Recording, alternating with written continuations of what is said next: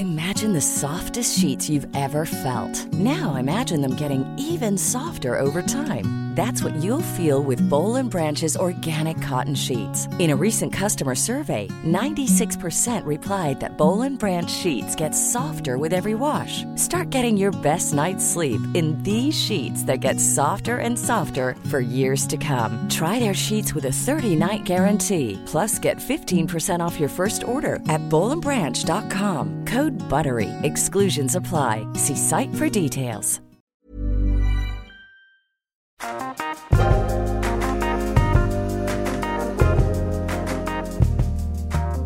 Hey there, everyone. Welcome to Rough Draft. I am your host, Reza Aslan. On the pod today, we have two guests, Tanya Saracho and Gloria Calderon-Kellett. Tanya, of course, is the creator of the Starz series Vida, and Gloria is the creator of the One Day at a Time reboot. I'm not exaggerating when I say this was by far the most fun I have ever had doing this show. The two of them together are a hilarious pair. They share stories about what it's like to be not just a person of color in Hollywood, but a female person of color, how much shit they had to eat for so long from white guys telling them what the Latina experience was really about. And maybe some of you don't understand this, but Hollywood is still enormously whitewashed, right? And what the pressure was like on both of them to create, a Latinx show that had to be amazing or else, right? This is the thing that a lot of writers and creators of color say all the time, which is that you don't get to fail. White guys can make one shit show after another and they just keep getting to succeed. Whereas a lot of creatives of color, if you don't hit it out of the park right away, no one ever hears from you again.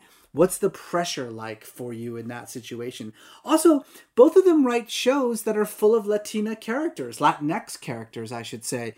And in both cases, they feel a real responsibility to kind of change the way that people think about the Latinx community. I mean, I don't think it comes as a surprise to anyone to know that we're living in a time of profound racism, a lot of Latino sentiment out there, a lot of anti-immigrant sentiment. And for a lot of people, the only way that they're ever going to meet someone who is from the Latinx community is going to be on TV. So what kind of pressure does that put on a creator to make characters that aren't just compelling three-dimensional characters that you actually care about, but that actually have the ability to change people's perceptions, to change the way they even think about the entire community? Is that even something that can happen or not? Is that just asking way too much of a storyteller? Who knows? But that's part of the conversation that we have on the show today.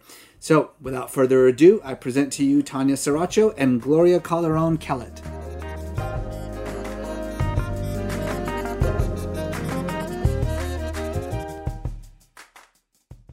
You two have known each other for a long time. I mean, you're both writers in the same field, but you also do something very special. You have an organization called One Vida at a Time. Can you talk about what that is? It's not even an organization. It's a hashtag. It's a hashtag. That's like an organization It's nowadays. a movement. It's a movement. That's what Tanya, I like. You're so A good. movement. It's a movement. Hashtag me. Hashtag Yeah. me. One Vida at a time. Well, it really started a year ago when the family separation started under this administration. And we were just feeling sick.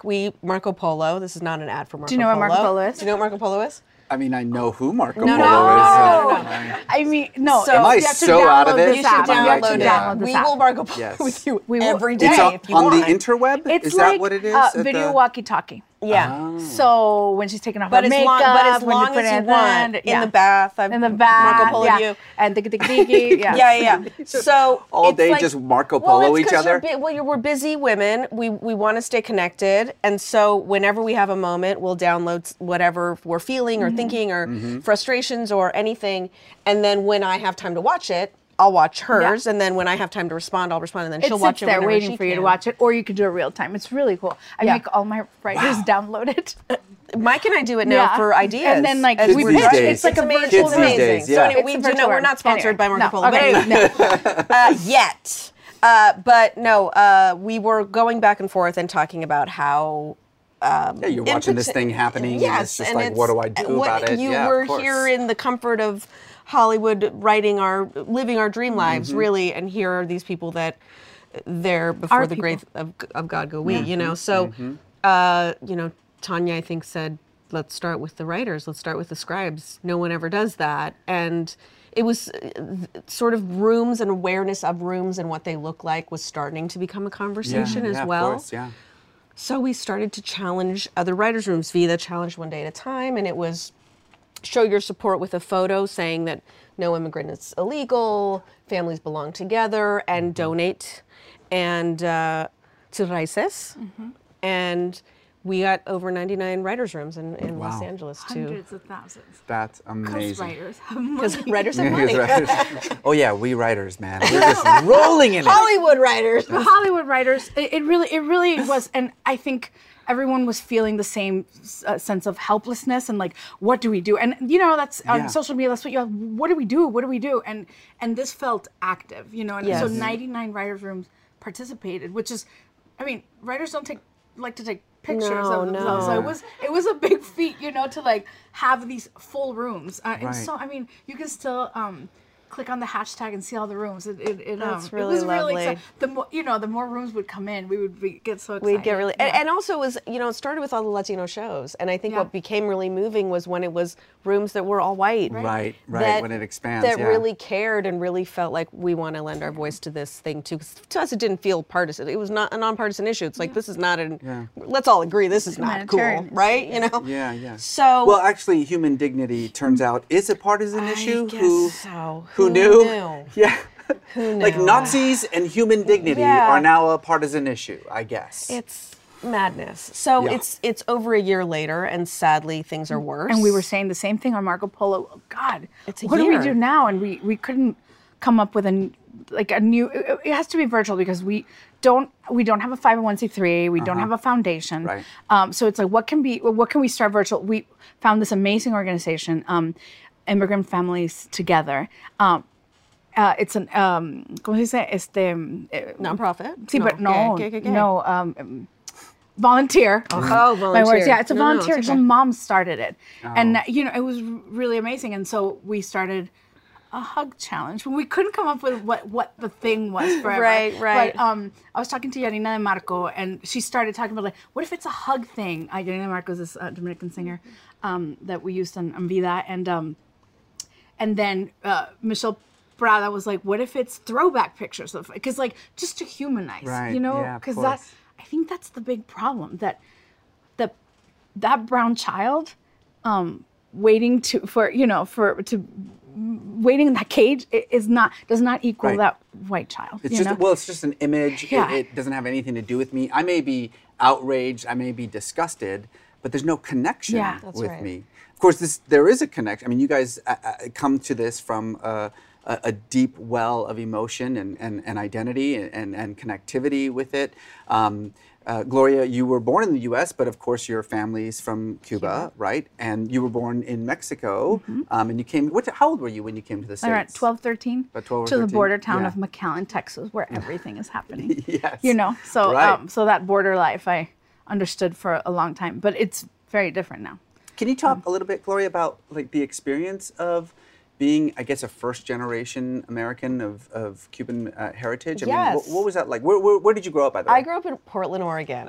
Yeah. Nice. Huge Crazy. Latinx community in Portland. Just lousy with Latinos. No, it's not. So my parents came in 1962 during Operation Pedro Pan, which I do an episode on One Day at a Time about. But it tell was us a little bit about it was that. 14,000 Cuban children were brought over between 1960 and 1962 under a sort of exchange program, so they could be kept safe while the Kennedy administration was going to get Castro out of Cuba, which Right. did not happen. So this was all happening, and Castro did not know about it. He really thought that these kids were coming to study. Once he got wind of it, he is an evil genius, or was an evil genius, and he started sending spies around to the grocery stores. So my grandmother's at the grocery store one day, and it's like, oh yeah, did you hear the girls in Miami? They're prostitutes now. And my grandmother went home and said, we're leaving. We're going. wow. We're going. The girls are there, and we got to go. And he knew that all of these people that had many with means would sign over all their land to go be with their children, and that's what they did. So Miami's not what it is now. That's really how Miami became Miami. And it was 14,000 Cuban kids, and then their parents were coming over on the freedom flights. There was no infrastructure for all these new people. So churches around the country took in Cubans. It was amazing.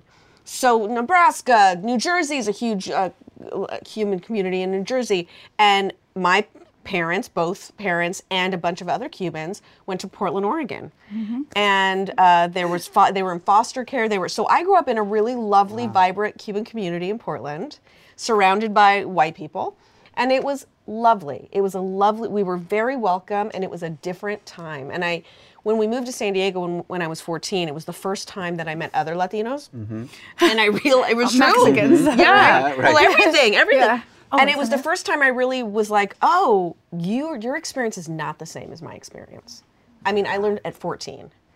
And that my family had a privilege, that there was a Latino privilege that came with being Cuban, because my parents were granted a path to citizenship. Yes. Which they got. Right. They were able to buy a home. They were able to get, because it fit in the political ethos of the United States. That's It's correct. kind of what we wanted to. That's correct. Well, That's correct. So you said 12, 13, 14 around then? So, Yes. So the same age that you came to the U.S. So The United States. I wonder, what was your experience like, and did it feel this way? Did you immediately recognize that you were sort of being looked at, particularly by the community in McAllen, as sort of different, or? Well, McAllen, border towns are their own thing, right? Yeah, it's a liminal space. And you grew up with two tongues and two brains and two sets of values. You navigate that the whole time. I got here and because I had studied the United States, but it was very limited back then. Like, it was VHS and that kind of thing. We had 2 movies. We had Karate Kid Part 2. And we had, I don't know Not what even it's the called. original? No, it was a solid movie. Wait, that was I saw That it was the a other solid day. movie. It holds up. It holds up. All right. And Grease 2. No. Also amazing. I feel like you got a great introduction to America. But then I thought, Did you just think that all American movies are sequels? At any point were you like, don't they make the first one? America is the ultimate sequel, though, Yeah, right? very good, very good. Yeah, very good. No, but I thought, because, I thought it was like 50s. Because also in the Karate Kid Part 2, do you remember they go to a 50s dance? Yeah. So I was like, so the first day of school in the United States, I get like a jacket, like it looks like I'm a pink lady, Like a poodle skirt. Poodle skirt, but like the rolled up, and it was it was the 90s, so that's not what people were wearing. They're wearing like swatch, I am such an immigrant walking down these halls, and I thought I knew English, but I didn't know like cool and dude and all that stuff. So I was just blaring, and then there were all these Mexican Americans that didn't speak Spanish that were like, she's a Mexican national, Right. And then there were the Texans with the gringos, and so that started happening. It was a culture clash. It was like, do not believe the media because that's not what it is, But and then I had this accent that I needed to get rid of. There was this poster to join speech and debate, but I thought it was like speech therapy. And so I joined, and right away they gave me a Roald Dahl poem, and I'm like, okay, so it's to get rid of my accent, right? So and then they were like, the teacher was like, come on Saturday, and just your mom needs to give you $20, and she needs to sign this, this permission slip. And immigrant moms that don't speak Spanish, they sign in. You need money? Right. Yes, whatever it is. Your teacher said, then yes. So Saturday, she drops me off at 8 a.m.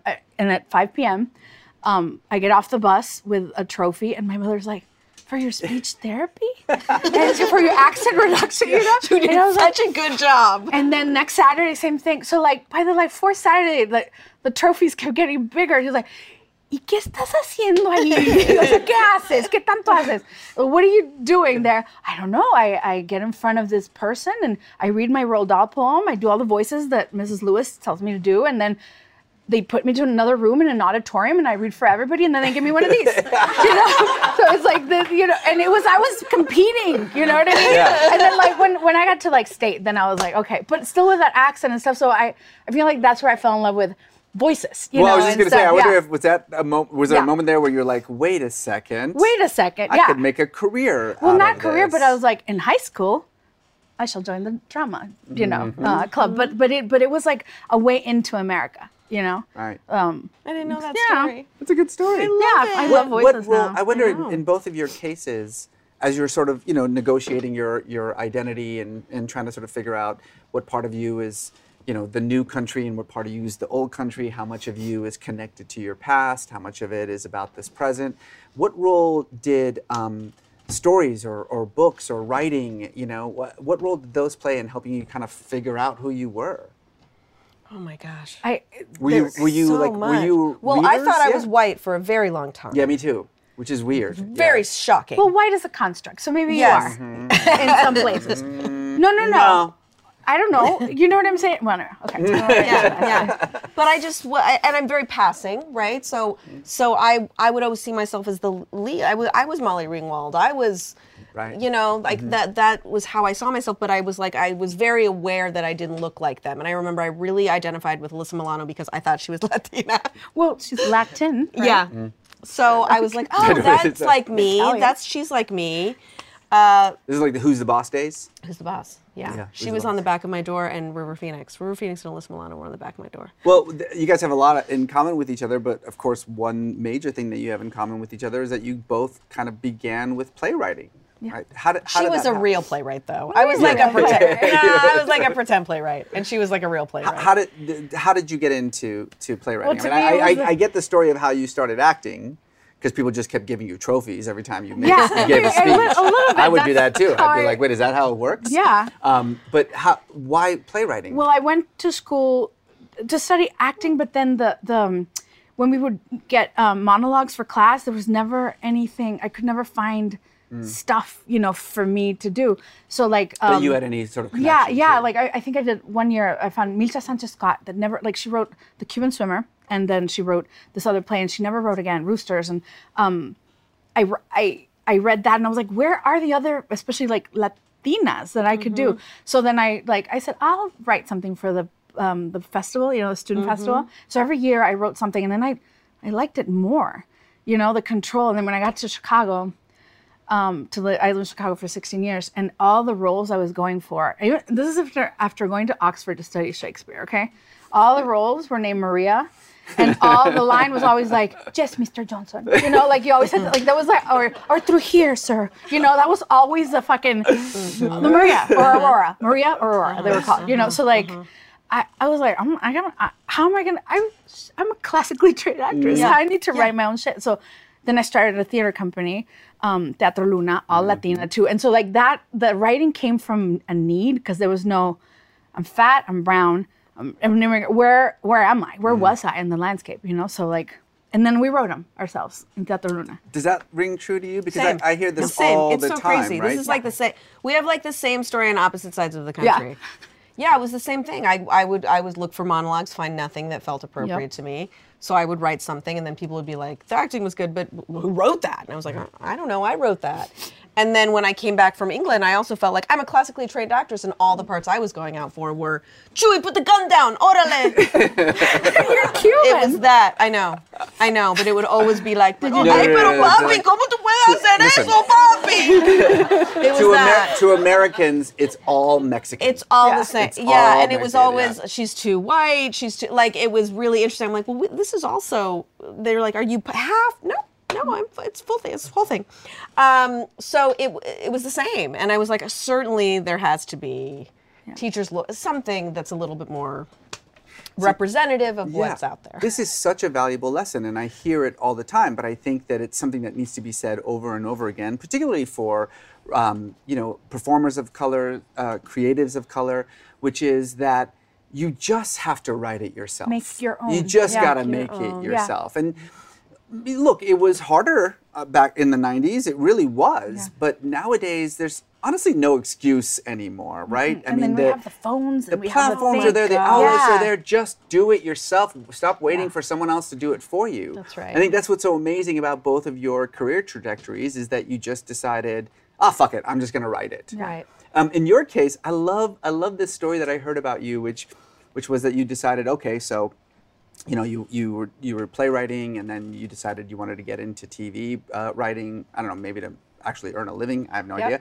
But and you did it in the most awesome way. You just basically started watching a lot of TV and kind of studying it, right? Yeah. Tell me that Yeah, story. so the Paley Center, which was the Museum of TV and Radio, this is before Hulu and before all of that. You couldn't watch old Just TV. find it You on- could just Yeah, find yeah. any show you wanted. Right. So the idea that there was a library for TV shows, like it blew my mind. So I would go in there and I would check out whatever show, Charlie's Angels, My So-Called Life, Wonder Years. I mean, I watched everything, and I would put my little earphones on and you like study it, and I would just study it for hours and hours and hours. And at the time I was working for like deconstructing it. Deconstructing, breaking it down. When was the commercial break? Like, what happens? Oh, this character does this. Oh, that's a B story. Like, I was really breaking it down, not so much for enjoyment, because I was familiar with all of these shows already. It was But to to learn the really craft. understand what the craft was. Yeah. And I would spend hours and hours and hours in there. And it was unbelievable. I think the thing that the struggle part, because we both of us talk to a lot of writers coming up now. And the one thing that's so valuable about the struggle is the struggle for both of us taught us how to be showrunners. Right. That's the thing that, like, I wouldn't have wanted to not go through that. I'm so happy for the journey as it took us, because we were really ready when we were handed the reins. Whereas I think now people are like, I'm here and I'm writing stuff, and where's my TV show? Right. And I worry because there's so much more pressure on people of color to make excellence. There's so much more pressure because they want so much. I think the excuse, every year bad white shows are made, and they keep making bad white they keep making white shows. Yeah. But if one year they're like, oh, that Latino show, man, it just didn't. No more Latino shows. You're like, what? That's it. How is this possible? Our You shows are fucked it up for excellent, all and of us. then Yeah. I and know. still they're like hanging out. Yeah. I like know. Yeah. I know. I want to stay with this Paley Center experience for a minute here. Okay. I'm curious, what about the craft of TV writing did you learn? I mean, besides sort of structure, acts, things like that. I mean, tell me like what lessons you took away from that then became part of your career. Wow, that's a great question. I think I really realized that the unfolding of the story was very much like a play. And I went to London for proper drama school, but I got my master's as an MA, like it's the study of playwriting. It wasn't the writing of plays. So I wrote plays when I was there, but that wasn't what I was doing there. I was really studying really all the great British playwrights. And so to have gone from that to Maud was like, oh, and then seeing it's crazy because I was watching a lot of Norman Lear work and just saying like, oh, this can say something. This can have an impact and an effect. And that's how I want my storytelling to come through. I want to reach the masses. I need to talk to the people in the living rooms. I need to be that. Yeah, compared to playwriting, I like even my most successful play, and like I've had plays at Oregon Shakespeare Festival, No, she's The a Goodman, legit playwright. but no one has watched that. Every single person that came to see, I don't know, A Song for the Disappeared, it doesn't compare to one episode of VDAC, you know. So like it has such reach. It's like a more popular form for if you're trying to do a message. You know? Is that why you transitioned into No, it was an TV accident. writing? That was an accident. Then It you was- just like slipped into the wrong door, and you were A like, little "Oh, bit. is this a writer's room? No, and it was- All right, I'll just sit down." But little kind bit. of. But kind of. I actually know this story, and I know what you're Yeah. going to say. So I would like to take all. I tell like us to about take all your- the credit. Tell us about your first gig as a TV It was writer. with this lady. I felt like I had arrived. I was doing my first play in New York. I was sleeping on like people's couches and stuff, but the New York Times was going to come and review it. So I had arrived, you know? Right. And then I get this email from this agent that wanted to take me to lunch. And in the theater, they take you to coffee, not lunch. And so this Uta guy was like, yeah, come meet me here for lunch. So I was like, I kept talking about, this Uta, this guy from Uta, and this Uta guy. And then nobody corrected me forever. I meet with him and he's like, UTA. He was United Talent Agency. Yeah, one of the largest talent agencies. Yeah. Periods. It just says Uta. So like, whenever I read English, it's Uta. You know, I thought it was something. You know, so and he was also, he was wearing a suit in the middle of the summer in New York, and I ordered the steak, so I was like, shit, I don't know what I'm going to get the steak again. It's on Uta. Yeah, it's on Uta, you know? So he's like, I read your play Mala Yerba. I think you're really right for TV. And I seriously, had never thought that people actually sat down and wrote for TV. Like, I didn't have that, like, not just respect for TV, but like I didn't think about TV that much. It was like I was such a theater person. And I was like, oh, do I have to go back to school for that? Because I don't have money right now. No, just do this. I guess I had told a story about my dad's mistress. And he was like, do this, tell a story about your dad's mistress at every general meeting that I send you to. And I was like, he really meant it. He was like, when he would be like, don't forget to tell a story about your dad's mistress. And it was, I think he knew, because my play had to do with my dad's mistress. And then we sold it to HBO later on. He already was thinking, but I was just like, I'm supposed to tell you about my dad's mistress, But that's sort of how it happened. And accidentally. Wait. Do you honestly think you can get away without telling us about your dad's mistress? Yeah. Like, were you going to move on? That's insane. Like, that wasn't going to happen, was it? My dad disowned me, so I can talk about it. There you go. He disowned me the year that I was working in TV Space. I remember. South Texas, traditional. My dad has a wife that's like 5 years older than me, but taller than him, and he makes her wear her hair back so she doesn't look taller. She can't wear heels. Oh my God! Thank God my dad doesn't watch anything. Wait, is your dad Tom Cruise? No, I'm sorry. Go ahead. He's that. I think my dad's shorter. But so one time, so there's this woman, Tessa, her tennis coach, that she was always taking naps with. And I'm queer. That's I a good know giveaway. I know, but and they were like, oh no, she's at Tessa's house. They're like after the, they had their lesson. Yeah, just it's taking a nap. exhausting. It's exhausting. You need to And nap. one time I was because I would still, she had all the makeup and it's on you, and I would take it. So I was going, it was like 12 o'clock after their lesson, and her like bedroom door was locked. And then I was like, Lilia? Oh my God. I even said her name, whatever. Lilia. And she opened the door and she was all like, sorry, I was just taking a nap. And I was like, I know what's happening. Now, I'm not going to say anything because it's Texas and my dad's Mexican, and I know because he don't know. Well, he knows I'm queer now. He reads it, but like I didn't tell him. But then I was like, oh, I hate her. I'm going to write a play about it. So I did. And it was like the play that opened every door. Wow. This door. That's what I read. That's it's what the I read, play that it hadn't done once in New York, and it had a great production. Roberta Colindres, who's now in Vida, was in it, and it's great. But one production. But it was that, and I think I told my Uta like this story, and he was like, but it was better when I told it, and I think I probably ordered wine too, I was like, and Lilia, and he was like, tell that story, and it worked, and we sold it to HBO, and then I got a job in TV Space, and I don't even know if I'd read the script. Like when I met with Sabrina, I didn't know it was a real meeting. I was just like, my dad's mistress, here's a job, basically. Yeah. It was like that. I mean, Devious Maids TV show. Yeah. with I was like so pregnant. yeah, she didn't start off with. You didn't start off. No, I was at the meeting. You were at the meeting. I was and at the then meeting. For however long. I don't know if they ever read it. I think they just took it on faith. That's crazy. It was But brilliant. wait, can we just talk about that? Because it wasn't just a normal staff writing job, was it? Because you came on as something called Oh, I didn't know that. the diversity. Oh, but did I know that? The I did not diversity know that. hire. Yeah. The first hour I'm there, and they're gonna give us our offices. So I wasn't there. So I was there for the You were not there meeting, to and pretend. then I had my baby, and then I went and had And my then baby. you were not and there I for a wasn't couple there months. For a couple months. Yes. So the first couple months, which are as a staff writer, then did I actually? I'd never seen Final Draft. I didn't know what pitching was. I didn't know what the whole culture of. right. There was no writing to a writer's room. You just talked, and I was like, "Where's the writing part?" You know. Right. But but the first hour they're giving us, and one of our coworkers turns around and just I don't know why, and we talked about it, so we're good now. We're totally good.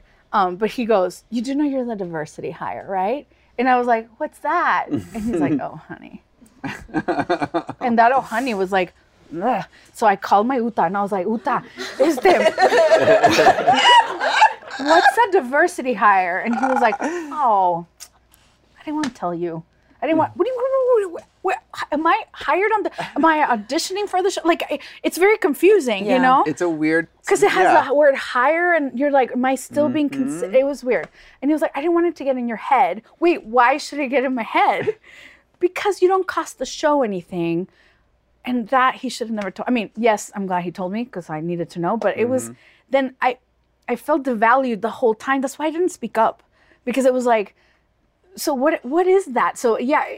And I felt it, you know, like that somebody gave a speech about in the room, and you weren't there yet, maybe, that how diversity hires, I'm sitting right there, are coming in and taking like young white guys that are so talented jobs. Oh, I was not there. And I was, and I was like, just like, ay, ojitos Remy, you know, like anime eyes. I'm like, I'm just sitting there because I would go to cry in the bathroom all the time, you know. And they were giving the speech about how, like, we're basically coming to ruin the business. And I'm sitting right there without a thought. And I was like, so this is what Hollywood's horrible. I wanted to leave. By the time she came, I was like, I want to leave every day. Hey, listen, I mean, who's going to hire all those white guys? I mean, where are they going to, you guys, how are they going to hear? It's really work. This is what it's a feeling, not a fact. This is a thing that every year I tweet about this, because every year, friends of mine. Yes, mine too. People I love that are on my side are like, it's a rough year for white guys. I hear it every year, and I'm like, this is when you're saying it. What is the other? What are the other? I know. A friend of mine was like, crazy. We have families. I was like,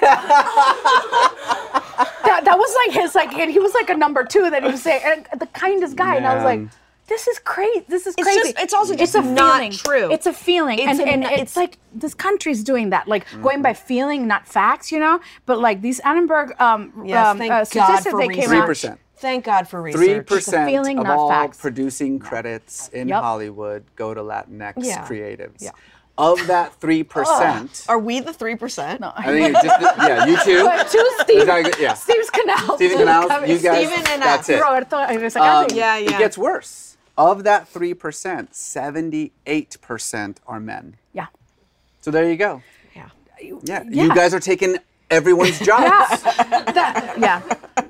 It's enraging. I love how we sound drunk, but we're just being Latina and laughing. Because she was like, "You got I know. Oh, we're just getting started. Oh, but it's enraging. So you guys met in that room. You became friends. Then you had a friend finally. Yeah.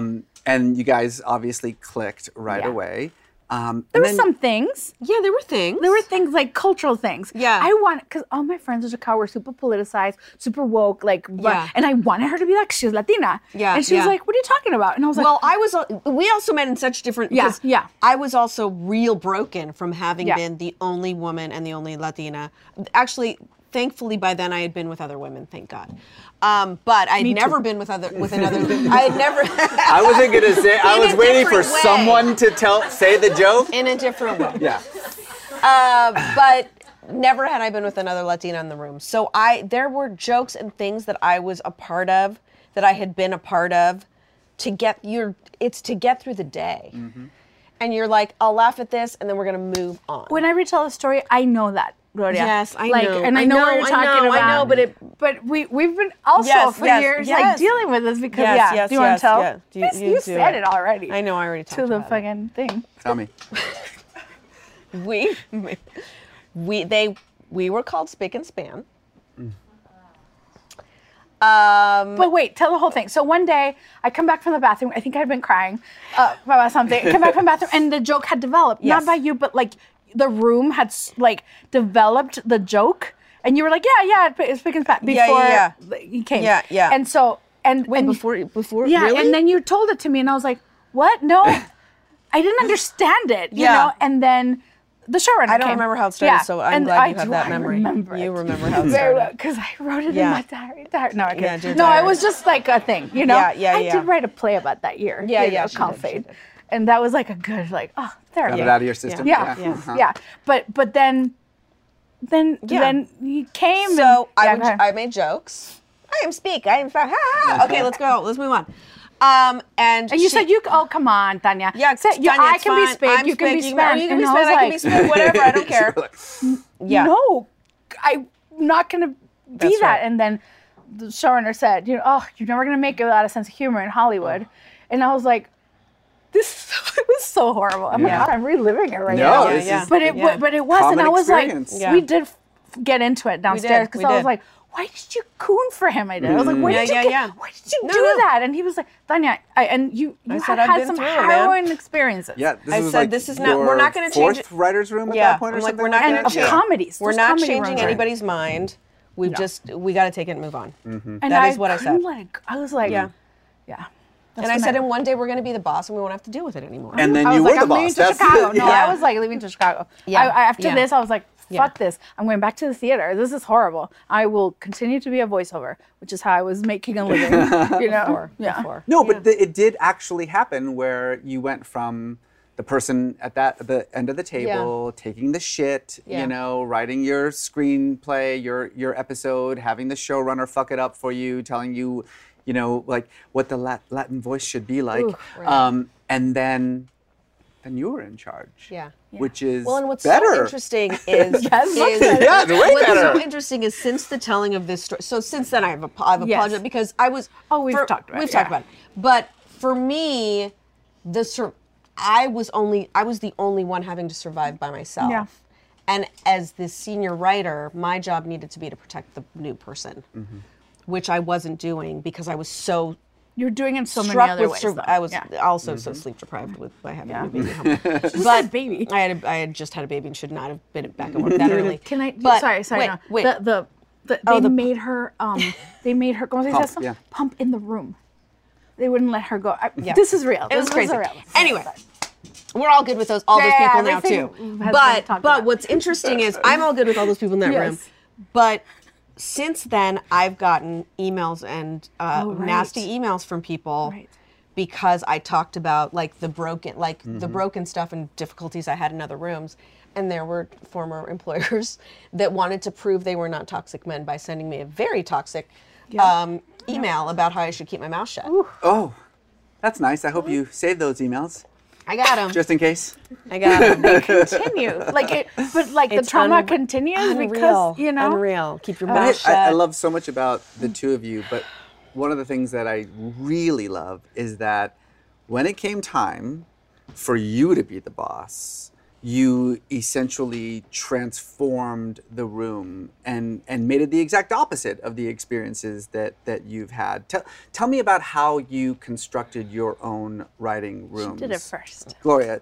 Well, I was so Mike Royce was already attached to the project, and him and Norman Lear are both like such examples of white male allies. Like, Yeah. really, I think Mike said he was in a room with Brent, Norman's associate, and the three of them are white guys, and they were like, oh, this doesn't look right. Yeah, right. And He's a very good guy. and so I met with Norman, and over the course of that hour, we fell madly in love, and he's so disarming and charming. I mean, he started it all. Yeah. Do you know what I And mean? he Like really- You were this- studying him at the Bailey. I you was were studying him at literally the studying him, Paley. and there you are now. Yes, I Yeah, mean, working the with first him. 30 minutes, I could not tell you what happened because I was so like, what's happening? Just a fucking legend. A Yeah. legend, and there's pictures of him with all the presidents, and you're like, what's happening? And then he is so lovely and so disarming, and I remember in that meeting, I was like, I don't know that you should do this. And he was like, what? I said, because people try all the time, and it's really hard. We're really hard. We're like 19 countries under this umbrella of Latinidad, and people try to do it, and then they mess with it, and then we can tell, and so we're mad about it, and there's such a starvation that everybody wants it to be 100% them, which is Right. impossible, and Yeah. it's just, you can't do it. And he said, well, what would you do? And I said, well, I would want to make it as specific as possible to my experience, so at least I could defend it. At least I could right. say, this ain't all Latinos, but this is how I go to sleep and how I feel. Right. And he was like, all right, well, let's do that. That specificity is the key to actually making an impact. The key. And so Yeah. he and then Mike were so open and so wonderful. So I was, it was still shell shock every step of the way. I would be like, you guys, I can't be the only Latina in this room. We need to have a lot. Great. I was like, what? Like you're just every step. When I ask, they'd say yes. The opposite of all your other experiences. It was not the opposite of all. I was in some Right. great rooms too. I was in some very great and supportive rooms. So don't email me, man. I work with. Some of the rooms your were mouth great. shut. I'm not talking about you. You know who you are. They know who they are. They know who they are. But this was so it was the conversation for me had to be, for me it always came back to I Love Lucy, because Favianna Rodriguez is an incredible activist. She has a YouTube thing that you guys should all watch that talks about culture, which is what we make. We're culture creators. And she talks about culture and how it relates to policy and how that policy relates to change, to actual change. And she says it takes about 10 years for culture to affect law. And she goes back and does this whole wonderful study on Will and Grace and Ellen coming out and how that led to marriage equality for our LGBTQ brothers, sisters, and non-binary folks. So I went home from this talk that Favianna had done, and I thought about like what was happening in the United States 10 years prior to my parents coming here in 1962. And in 1952, the #1 show in America was I Love Lucy.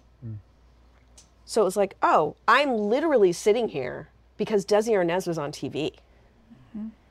Because people at home were like, oh, Cubans, they're fine.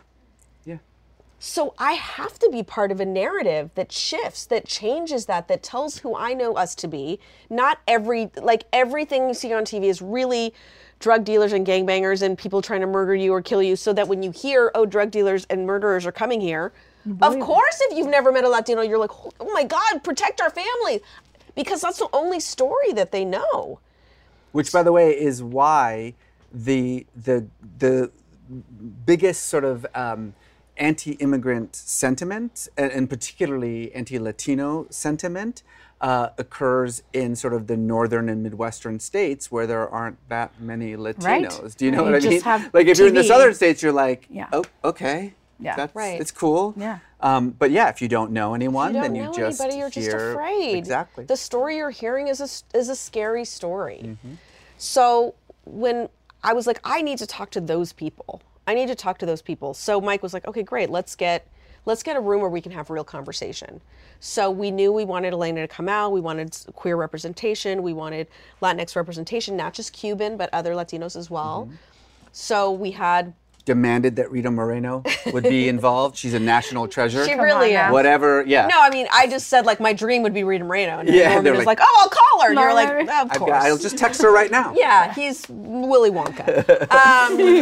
God, I'd love for Gloria Stefan to do this. Oh, let's just no Gloria. problem. Hi, Gloria. Gloria. Norman. What? So that's what it became. Yeah. That's what it became, and then it was great because our room is also age. Our ages were 25 to 95 when Norman was there, but we have some 50-year-old white guys in the room that I make laugh when I say something in Spanish and they don't know what I'm saying, but if they're laughing, they get the gist and it goes in, because that's who I'm trying to reach to. So it was just a great mix of things, and it was great to have these conversations where the Latinos would all say something, and some of the white people would be like, "What?" And it's like, no, this is a really It's funny. important thing. Just let it go. It's funny. You have to trust that it's funny. And it was like, God, I would feel those moments because I'm like, this would be the moment in the room where I would say something and there'd be nobody to back me up, and they'd move on and not change it.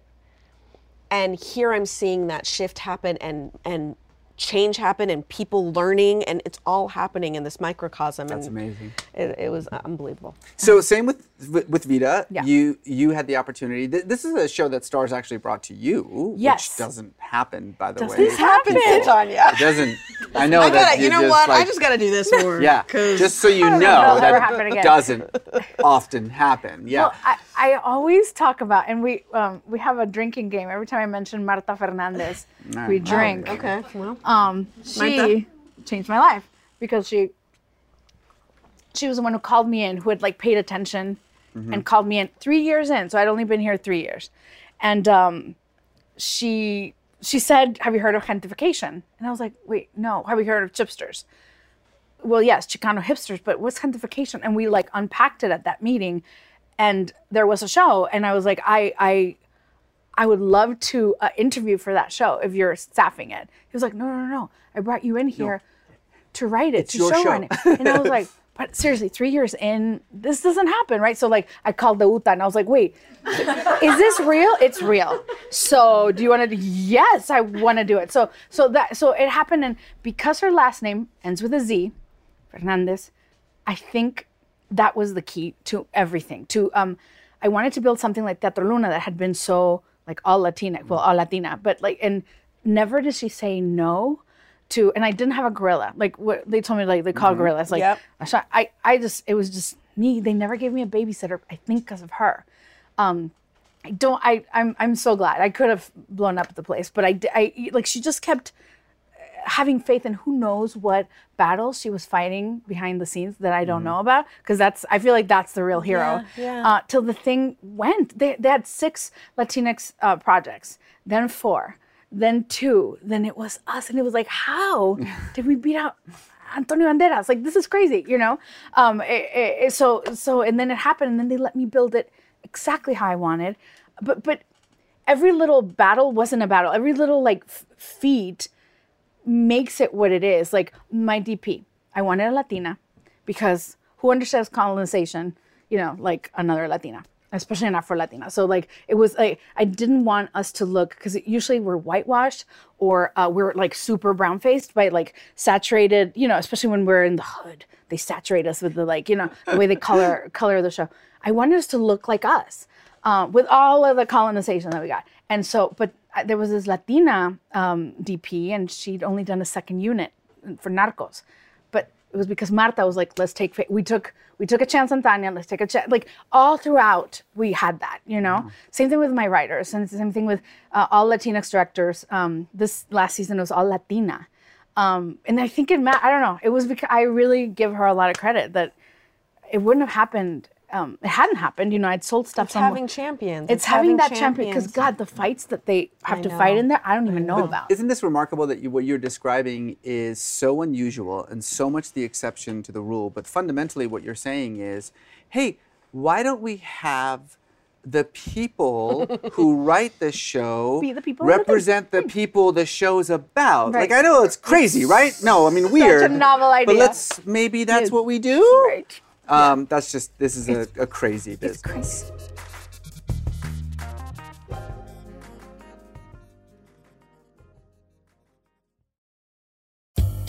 Hey there, everyone. It's Reza. I'm sorry for the interruption. I just wanted to pop in and say that if you're enjoying this episode, well, then you're in luck, my friends, because Rough Draft is also a TV show, and you can watch it all right now, along with Topic's other original series and exclusive programming from around the world. You can check it out for free on the Apple TV app, which is already on your favorite devices. With Apple TV, you can watch Topic at home or on the go with offline viewing, and you can even share your subscription with up to 6 family members with family sharing, which is what I do because I have a gigantic family. Go to apple.co/topic to start your 7-day free trial now. That's apple.co/topic.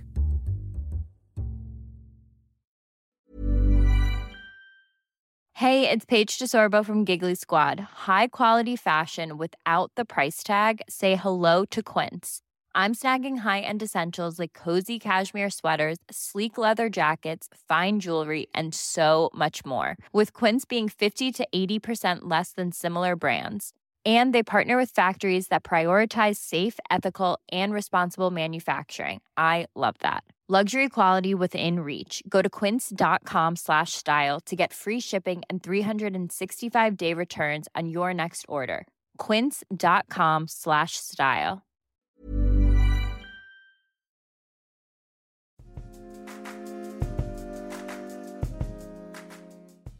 Let's talk about craft for a minute.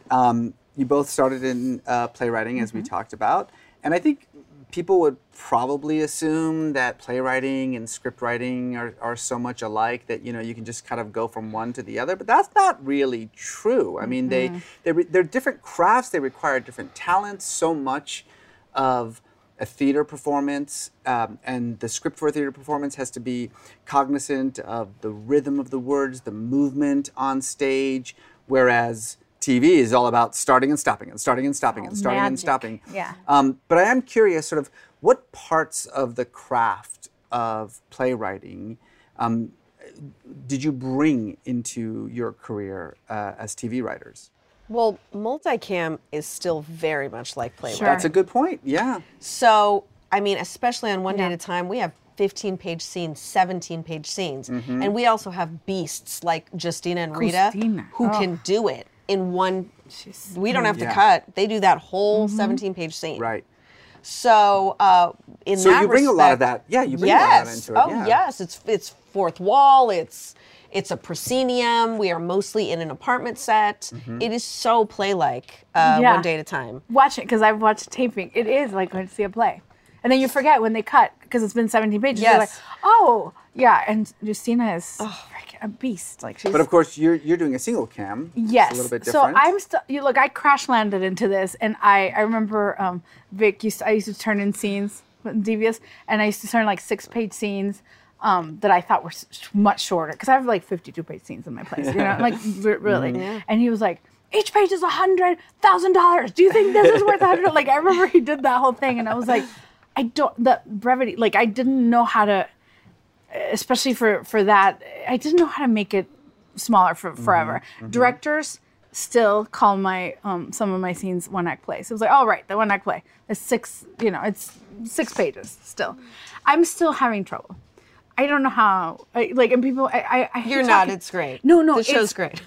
I think it's prayer and brujeria that's getting me through, because I talk about this with people, like I don't know how to describe my process in TV, especially because, like I said, I feel like I just crash landed, and then 3 years ago I got handed the show, and then we're just doing it, and yeah, it's You're just working. making it up as you go along. It does, but obviously I'm not, because I'm carrying, like I'm dragging theater, that craft, and obviously I've picked up stuff, but I wouldn't know how to describe to doing it, Do you think that's where the success comes from, and sort of the unique tone of Vida? Is it know. from this experience of, well, first not knowing what you're doing? I mean, is that, Yeah, is I that mean, really it what it is? really does feel like that. And I got writers here, and sometimes I do not note them in email, or I just note them in Marco Polo. And sometimes they'll tell you, I will do it. I'll be like, I want her to be like, yeah, Taylor just got done. That's what she's giggling. But like that, and I don't know what that, like, I don't know how to describe. It's not helpful sometimes as a showrunner not being able to say, this is what I want, you know? So like, But that's a skill set you're still developing. that's the thing. Because it's new. I've It's, been you here know. 6 years, so like. And I think there is, like, because I was in a lot of rooms, some were great. Do you love how I have to do that? Some were not great. Chuck to the camera. Some were not great. And the not greats were kind of better instructors of what to and not to do in terms of often the when I was case, a yeah. Agreed. You know, Often the I case, would yeah. say The shitty often, showrunners I'm taught not me the doing most. that. I'm not Yep. doing that. I'm not like, I was on shows where we were there till 2 a.m. It did not reflect in the material. And then I was on shows where we were done at 6 and got to go home because they were like, go live your lives, because then come back in with stories. Right. And that's the room I wanted to have. I'm a mother of 2 children. I like my husband. I want to go home and be with them and then be at work and enjoy that. So it was very important to me that we were done at a decent time, too. that I have my weekends where I am focused on my family. Yeah. And so, you're mostly, I think we ordered dinner once and I don't work weekends. I'm a Like, barren spinster. I don't have kids, just cats. But I still want my writers to go home at 4. Right. If there's something that happens after like 5, 6, it's just like, True. but sometimes Yeah. it's stuff that we have to figure out anyway. Yes, I need a lot it's of kind alone of time. nice to go away and Yeah. sit with it and then come in the next day with a plan. And Yeah. sometimes these men would just make us watch them go through the process of not knowing what to do next. And, we're on their time. And so it was really interesting. I'm working on a show right now where I'm working for someone else for the first time since I've been a showrunner. And I'm so delighted that it's a delight. This guy wants to go home. He knows what he wants. And I was like, oh, maybe I could work for somebody else again. Because I just didn't experience that a fair think amount. about that all the time. They're out Yeah, there. okay. They're out there. Because I'm always like, what am I They're going to out do? there. Starbucks? They're out there. Like, what am I going to watch next? The other element of the craft that I think is key to both of your work, particularly on One Day at a Time and in Vida, is place, setting, Yeah. right? Echo Park for you, Boyle Heights for you. How aware are you when you are in the room writing these scripts of making sure that it's grounded in a very specific place? And what role does that place have in the way that the story is told? I got dragged because I'm not from Boyle Heights. Dragged and roasted. And I understand it. There's a battle going on in the East Side right now for its soul. There's something that happens with, I'm a Latina, but I'm not from Boyle Heights. And the subject matter is it's delicate because it's happening right now, and people are fighting for their lives. They are being erased, they are being displaced, and they came for me the first, when we were shooting the pilot presentation. They protested. They called me coconut. You know what coconut is? Brown on the outside, white on the inside. Yeah. Vendida, sellout, and stuff. And the thing is that I get the reaction to be like Hollywood trucks doing a show about them without them. Like I get it, So that was really. But in the room there was always someone from the area, that could represent, that could advocate for it, that could teach me. Because just because I go now doesn't mean I didn't grow up there. I didn't. So that was really important. Also, half our leading cast is from the area. So I really got it. But we put it in the show, because it's like I never heard the term whitina till I got called whitina, And the day they were calling me that, Marta was on set, and I was like, "Can I just put it in? Is that like a legal thing?" No, yeah, put it in. So I nobody has TM'd that. Yeah. I whispered it to Chelsea, who plays La Chincha, who plays the activist, and I was like, "Say whitina." She was like, "What?" and I was like, "Say whitina," and now it's like a thing. It's even a song. But it's so interesting because season 1 of One Day at a Time, the only Latinos that got mad at me were Cubans. The Cubans, yeah. Because how dare I not cast 2 Cubans as the lead Cuban, even though Justina Machado is half Cuban. Yeah. There's still such a starvation for representation that when it finally exists, everybody wants it to be exactly who they are, of course. Yeah. But they don't understand the 50,000 fights we're fighting to get through, and we're the only 2 doing comedy that are Latinas. Comedy? Right? It's funny. You're so fun. Whatever. They've left more of your stuff tonight than my stuff. What are you talking about? It's hilarious. Yours is like, haha. Mine's like, huh. That shit is like that, It's not. Do you guys ever worry? I wonder, do you ever worry about unintentionally falling into certain stereotypes? Yes. I mean, yes, all the time. I'm always like watchdog of that. It was like, but I have an all Latinx room that keeps me, keeps you in check. Keeps you in check, and they don't always agree with me, and that's great. Yeah.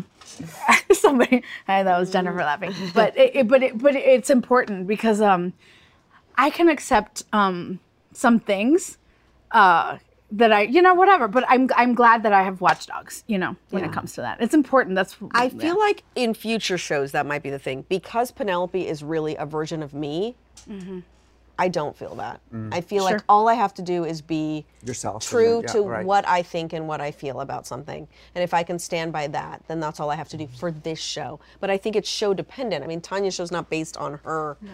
But every character, there's stuff about, of course. Of course. Yeah. Of course. We touched on this a little bit earlier, but I want to kind of come back to it and maybe dig in just a little bit.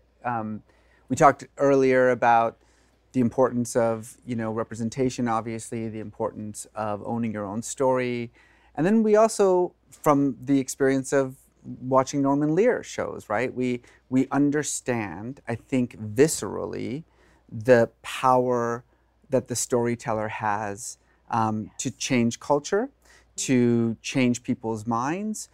You brought up sort of the classic example of the way in which opinions in this country changed about LGBTQ because we just started seeing them on TV all the time, and they were just kind of normal, and they were drinking Starbucks, and you were like, well, I like Starbucks too. I guess it's okay. Same thing, of course, with African Americans, right? A huge role that TV played in just sort of de-exotifying African Americans in this country.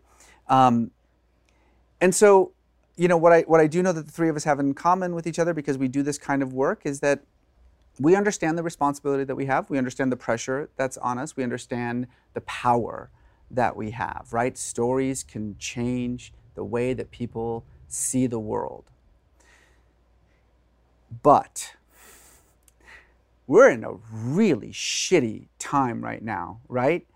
I love this notion that, well, what we'll do is we'll create these shows in which Latinx characters are seen as, struggling with the same struggles that every American is struggling with, just being sort of their normal selves. And then if Americans see that, then they'll look at us differently, right? They'll understand us differently. And I think in a normal time that works. We're not in a normal time. We're at a time right now where, the president himself is a white nationalist terror leader, right? Who's literally encouraging white nationalist terrorists to go hunting brown people.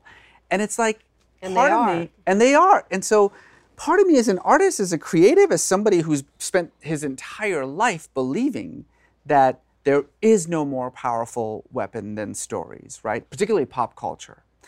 I can't help but feel a little bit discouraged. Like, what story can I tell that combats that? Do you feel the pressure of this moment? Does it depress you the way it depresses me, or does it galvanize you? What's going on through your mind when you're in a room and you're writing a story about a Latina single mom struggling to make ends meet, young Latinas figuring out their identity and their place in the country, when CNN is in the background, right? And it's open season on people who look like you. Are stories enough? Is there another way? What do we do? That's a great question. I feel like for me, it's like the heaviness of that, I think about that every day. I think about that every day too, because I'm really close to my family. My parents are at my house every day. Like, we're like real old school Latino. My parents are at my house every day for dinner. Right. And when they're not, it's weird. Mm-hmm. I carry the sacrifice of my grandparents who blindly sent their children to America, crossing their fingers and praying that there were going to be people on the other side that were kind, and there were. So I really feel every day the privilege of being able to have been educated and to be in this position of power where I can tell story. It's all I can do. It feels like it's all I can do, and trying to teach other people that they can do it too, trying to elevate other people of color to tell their story and to tell their truth, and trying to find ways to mentor and advocate for them so that it's not just the two of us standing up here, that it's a lot of other people behind us, that there will be, the thousands and thousands behind us. I think that if I sit and think the days that I sit in that are days that I'm crippled. And so I think the thing that I have to do is to just get to work. Yeah. Is to just get to work. And it's work. It's 6 things in development. It's doing mentoring on. I have a YouTube Hollywood 101 series that I started for young writers. Oh, this is so true. It's smart. free. It's free. I went on YouTube and I said, this masterclass thing people have to pay. A lot of people in my community cannot afford it. Mm-hmm. So education Who's going to go to the Paley Center? Who's going to go to the Paley Center, right? Like, you're their personal Paley Center. Oh God, I hope so. That would be awesome. So yeah, Beto Like, I was like, if anybody will pay for it, I will show up. I'll show up and I'll say everything I know, which ain't much, but it's something. Mm-hmm. And Beto Like came forward and we shot for 2 days, and it's like 13 episodes. And it's free. So we're doing everything, we're talking and we're trying to do advocacy where we can find advocacy and trying to speak when we can speak. But that feels like, and we are seeing movement with that. We are seeing some change with that. We are seeing kids, both of our shows are also brown and queer. Mm. So there's not an event that I go to for one day at a time where there's not at least one mother-daughter that come up to me and cry and thank you so much for, I'm not so afraid that my daughter is queer anymore. And they're like hugging me and saying, you know, like that's next level. That's not just making somebody laugh after they get home from working their hard day. That's making somebody feel like my kid's going to be safe, maybe because of something that you put out there. And I appreciate that. Yeah. That hits me on a level I can't even, as a mom of 2 young children who I want to grow up to be whoever they are, and all these children that, my God, I can't even imagine what's going to be happening to them, these children that are in these concentration camps, what's going to happen to them as they age. But we need to shift the narrative. It's the only way that I know that can work. Tanya, I know this conversation is a little bit of a minefield for you. I mean, it's not a secret. You're not a citizen yet. You're trying to be a citizen. And I know that there's things that you can and cannot talk about. But in general, I mean, obviously you can't ignore what's happening right now. No. What does it do to you when you're in a room trying to create these stories?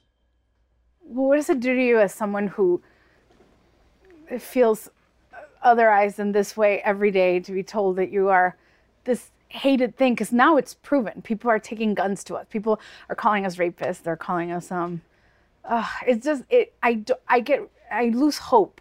So I don't. I mean, we do the challenge when we come out of that downturn, you know. But I lose hope sometimes. It's so horrible a place where we're at, and then the fact, my relation to it. I'm you know, I got skin in the game, so I don't know. I don't have anything smart to say. Just that sometimes it really, and I can't turn off CNN, MSNBC. I'm watching it, and it's just like a trauma that sets in, you know. In my writer's room, where we all have skin in the game, sometimes we can't process. You just have to talk about it sometimes, or just with friends, you know. I don't know. I don't have anything smart to say because it's so real and it's so active and it's so now. And even if we raise a little money with our thing, even if I get another show and cast it, it doesn't solve the problem. So I don't have anything smart to say about it. I'm all feelings about it. Do you ever think of what you're doing in the historical context of pop culture? Like, do you ever, even in these darkest times, think to yourself, yeah, but I saw what Will and Grace did. Yeah, but I saw what the Cosby Show did. I mean, excluding the raping and stuff. Except for that. Yeah, except for the whole raping thing. Do you ever put yourself in that current and think to yourself, maybe I can do that. Maybe I can do something. Maybe it's not going to happen right now, but maybe 10 years from now, people will say, you know, what right Vida now, though, did. academics are already studying Vida. Right now, academics are already. Yes. So the biggest thing we can do is change perception, right? Because that's what culture is, right? That's it. And perception changes. Hearts and minds. Hearts and minds. Legislate. Well, that's the whole. Yes, but it takes a lot. It takes a long time, and then we are living through this now. So sometimes in conversation, or like when Fabiana, speaking about, like Fabiana came and sort of like synthesized it all for us. Yes, I'm like, I think Vida will have an effect maybe, and we will see it in 10 years or so. But right now, it just feels.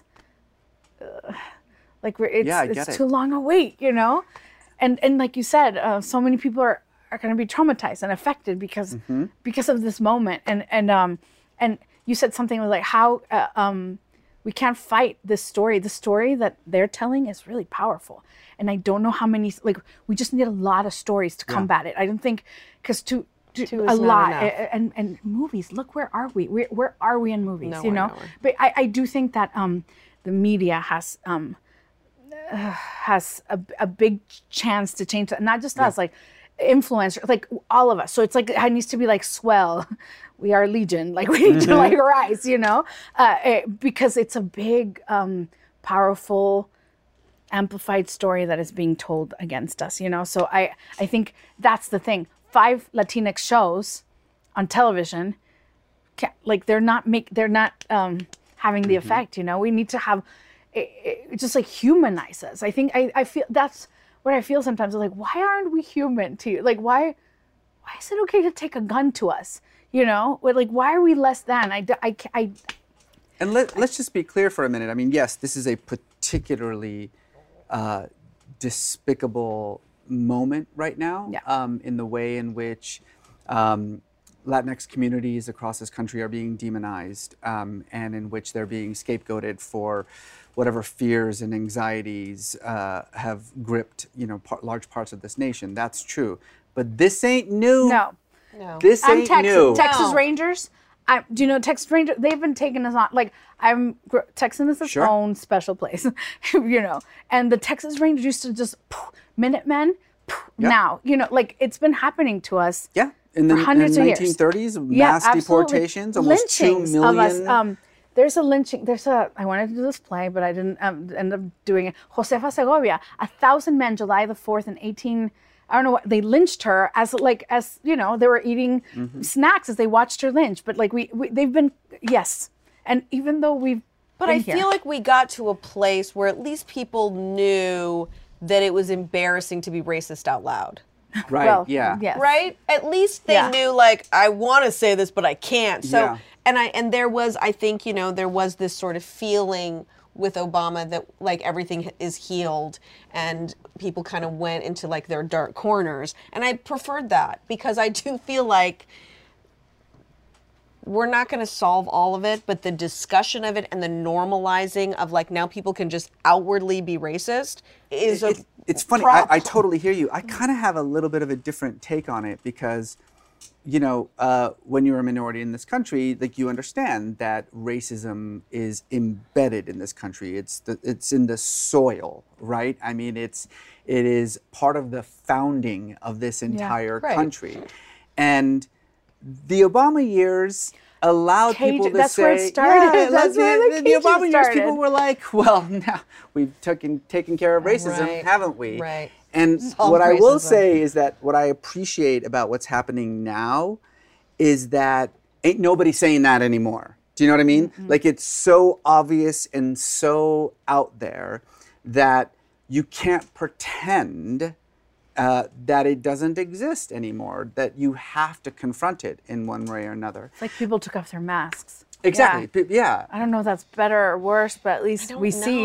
Yep. Oh, well, there you are. Well, what it does do, I think, is it allows for perhaps greater space for alternative narratives, that there is now, I think, an understanding of that other story, the story that's about fear and anxiety and scapegoating. Mm-hmm. And at the very least, not a huge space, but a space is opened up for talented storytellers to tell a different story.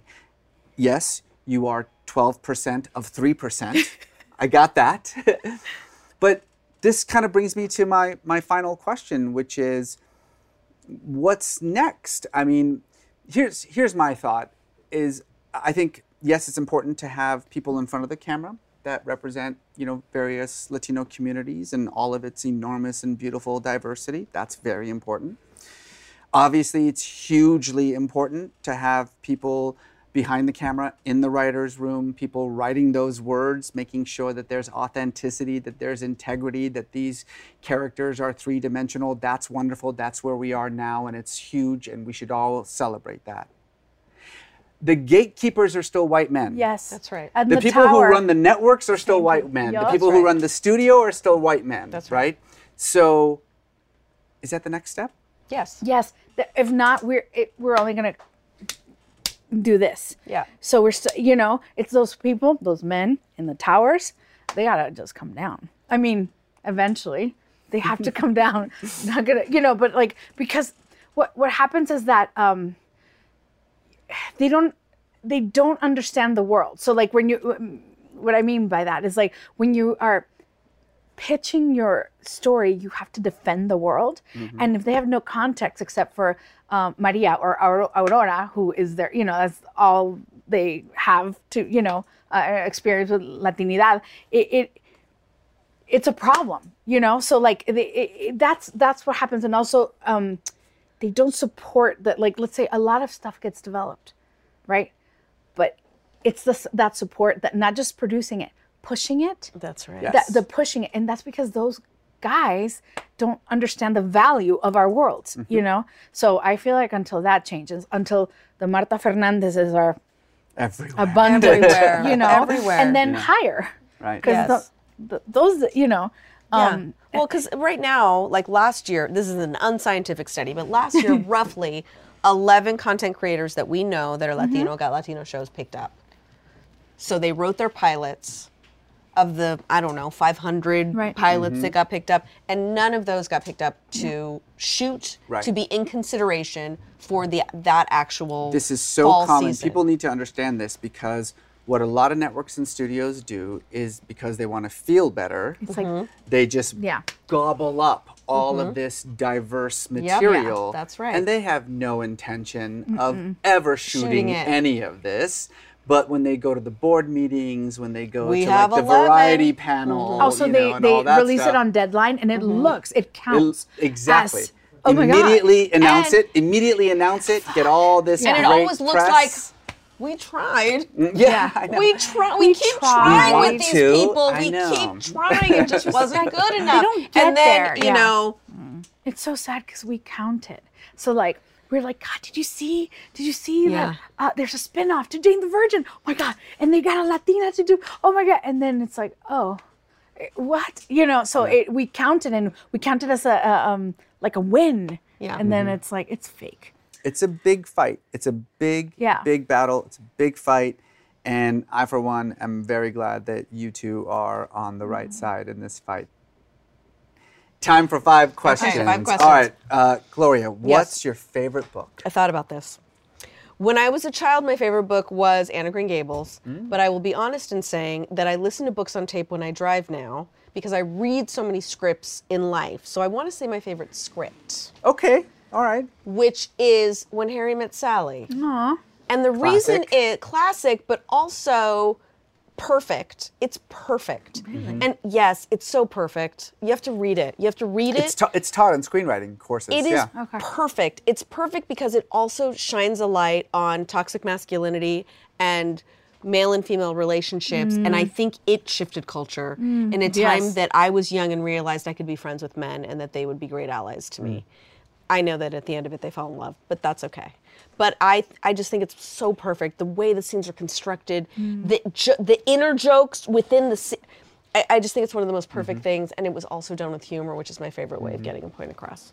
Tanya, favorite book? Days of Awe by Achi Ovejas, a Cuban, who also ended I up like that in- I just get to take Yeah. credit for that. You're welcome. Cuban. Yeah. Yes, She you're ended welcome. up in Indiana,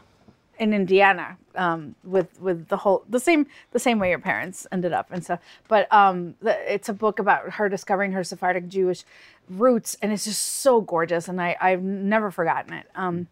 Achi is also a dear friend. She became a dear friend later, but like that book was like, I wish my stuff could do what that book did. Gloria, what's your writing process? I will always make a music playlist for whatever I'm working on. Always. Wait, is it a different music playlist every Yes. time? Yeah. For whatever I'm Is working that on. just so you don't have to It's write? probably Right. Is that just It's procrastination? probably some level of Yeah? procrastination, but I think it's also about setting mood. So I'll have a playlist, or sometimes if I'm wanting to be quick, I'll choose a few artists and Spotify them. Mm-hmm. And then I'll always light candles.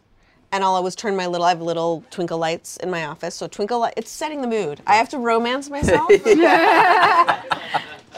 So it's a little music, it's a little Nice. candles.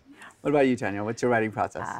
Candles are also involved, but it's a little bit more involved. I am a daughter of Oshun. That's why I'm wearing, today is her feast day. That's why I'm wearing yellow.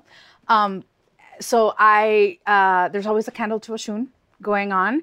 That's the whole thing. So I sage and I put on the copal. I have these like long copal sticks. I pray. Copal is what the mexicas burned. It's a resin. So there's all sorts of resins, but like the Mesoamerican resin to burn is, there's like frankincense, Like myrrh. sage? Is No, it like it's that? like frankincense and it's a myrrh. kind of like an incense. Yeah. Sort of. Okay. But this, I have it like in its rawest form, and it smells very specific. So like for me, the copal is what helps. All the candles, I got all the candles. I ding the thing 3 times. I do a prayer. I ask Oshun, Al Arcángel Uriel. I mean, it's a whole thing. Today I danced for her, and the writing did come very, very easily. But I cannot do it. Also, Florida. I have a spray Florida water. That's not water from Florida. It's a whole thing. I just do witchy things, and I really can't. Like, that's why I can't write in my office. Even though I have the witchy things, it's not the same. Because well, first of all, there's no bra involved when you write. You have to take it off. And How do you do that, man? No. I feel like mine go ba-bang, ba-bang. No. They do, but then you're like, but there's a whole thing. Like, it's like cats who have to do however many turns so they can't be comfortable. That's how I can't. I have to do these steps, and it works. No quick answers from No. us. No, this is fantastic. I mean, that's just like, But you keep I'm giving going to us. do this from now on. I just make a cup of coffee. Okay. Let's switch it around. Tanya. Yeah. If you weren't a writer, what would you be? I wanted to be a teacher, but then What kind of teacher? like a teacher of kids, and then I was like, wait, I'm not that great with kids. So maybe, and also, It's kind of important. yeah, it's important. And also, I did teach a DePaul, and I was horrible at it. I don't believe But that. no, I don't believe that. I really was really bad. I got, how they evaluate you? She was like, they were like, what was she talking about? Because I would be like, and Oshun, and they're like, what? This is playwriting. I don't know. I had like this romantic notion of teaching, because I loved my teacher so much. So I thought I would have gone that way, but I'm glad. I'm glad it worked out this way. What about you, Gloria? If you weren't a writer, what would you be? I would say director or actor, but I get to do those things now. I think teacher. You're a great teacher. I She's a great teacher. loved. I got to teach at the college level. I taught at Loyola, and it was. I actually hired Michelle and Caroline. I hired a bunch of former students. I really, really loved it. I love talking to excited young people who aren't yet jaded by everything. Yeah. Tanya, what is the worst writing advice you have ever gotten? I thought about this, and it wasn't advice. When people went to watch my plays and they hated them, and they're like, "Stop writing plays!" Like it was not advice. It was like, just do. It was that, people on Twitter or whatever. So it wasn't. I don't know if I've ever gotten bad writing advice. I got shitty advice about my room. Or shitty notes, I guess, No. When I was saying, I want to. I remember. I want to staff in all I was Latinx there. room. I was there for that. Yeah, well, that one, I yes. was there And then for that. someone at the WGA, really high up too, was like, "So I want to staff in all Latinx room," and literally, they said, "Why would you limit yourself like that?" And I was like, "What do you mean?" And it was like, "Why would you do that to yourself?" And I was like, "So that wasn't writing, but it was," and it really got in my head. And then, the one that she was like, got so mad that I would be so racist. But so it was not about writing. People telling me to quit writing on Twitter, and then, yeah. Why can't there be a White History Month? Right. Straight parade. That straight parade that just happened. Gloria, what's the worst writing advice you ever got? This is really in right now to write. That's crazy to me. To write? Writers write. Right now we're loving. Like right now, this is really selling. Yeah. I don't do that. Yeah. I write what I want to write. People really listen to that, though. People really And I listen to feel like- that. Yeah, I mean, People will be like, "I got to write a family comedy," and it's like, well, only if you have one in. Like, don't well, write and that. also what I really hate about that advice is that you have any idea how long it takes for a TV show to actually get on the air? Oh my like God. it won't be cool won't by be. then. No. It won't be. We'll all moved on by Yeah. then. Well, Yeah. also, don't you want to be the show that then everyone else says we want to Yeah. be that? Yeah. Right. Like, do that. Do the thing that. But we live in This a very uncreative, creative world. All right, then, well, Gloria, what's the best writing advice that you can give to a young writer just kind of getting started? Write. Make your own magic. Make your own magic. That's what we did. We good. built it and they came. Yeah. Do not listen to that voice that will, because I live in like crushing doubt, all the time. Don't listen to that voice, and don't listen to your parents, because especially my dad is always here, and it's like, if you have the ability, shut those out, Just listen to just yourself. do it, just yourself. Yeah. Thank you very much. Gloria Calderon Kellett, Tanya Saracho, thank you for coming in here tonight. All right, I told you that was a fun conversation. Thank you so much to my guests, Tanya Saracho and Gloria Calderon Kellett. You can follow Gloria at Everything Gloria. That's at Everything Gloria. You can follow Tanya at Tanya Saracho. That's Saracho, Tanya Saracho. Thank you once again. We'll see you next time on Rough Draft. Rough Draft is a Topic original series hosted by me, Reza Aslan. Executive produced by Reza Aslan, David Andrioni, Alfredo De Villa, and Safa Samizadeh Yazd.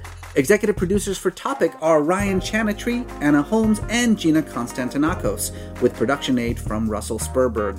Our music and theme is by Jacob Snyder, sound by Sean Oakley, editing and mixing by Will Stanton, with additional editing by Blake V. You can follow Rough Draft on Twitter at Rough Draft Reza, on Facebook at Rough Draft with Reza Aslan, or you can email us at roughdraftpodcast@topic.com. You can also follow me, Reza Aslan, at Reza Aslan. For transcripts and a list of full credits, go to topic.com/rdpodcast.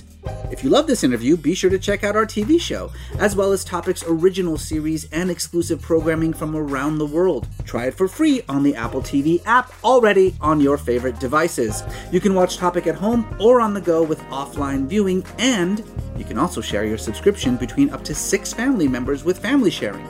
Just go to apple.co/topic, that's apple.co/topic, to start your 7-day free trial now.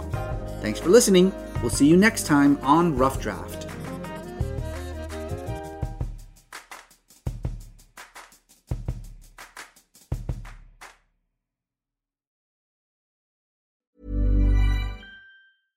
Imagine the softest sheets you've ever felt. Now imagine them getting even softer over time. That's what you'll feel with Boll & Branch's organic cotton sheets. In a recent customer survey, 96% replied that Boll & Branch sheets get softer with every wash. Start getting your best night's sleep in these sheets that get softer and softer for years to come. Try their sheets with a 30-night guarantee. Plus, get 15% off your first order at bollandbranch.com. Code BUTTERY. Exclusions apply. See site for details.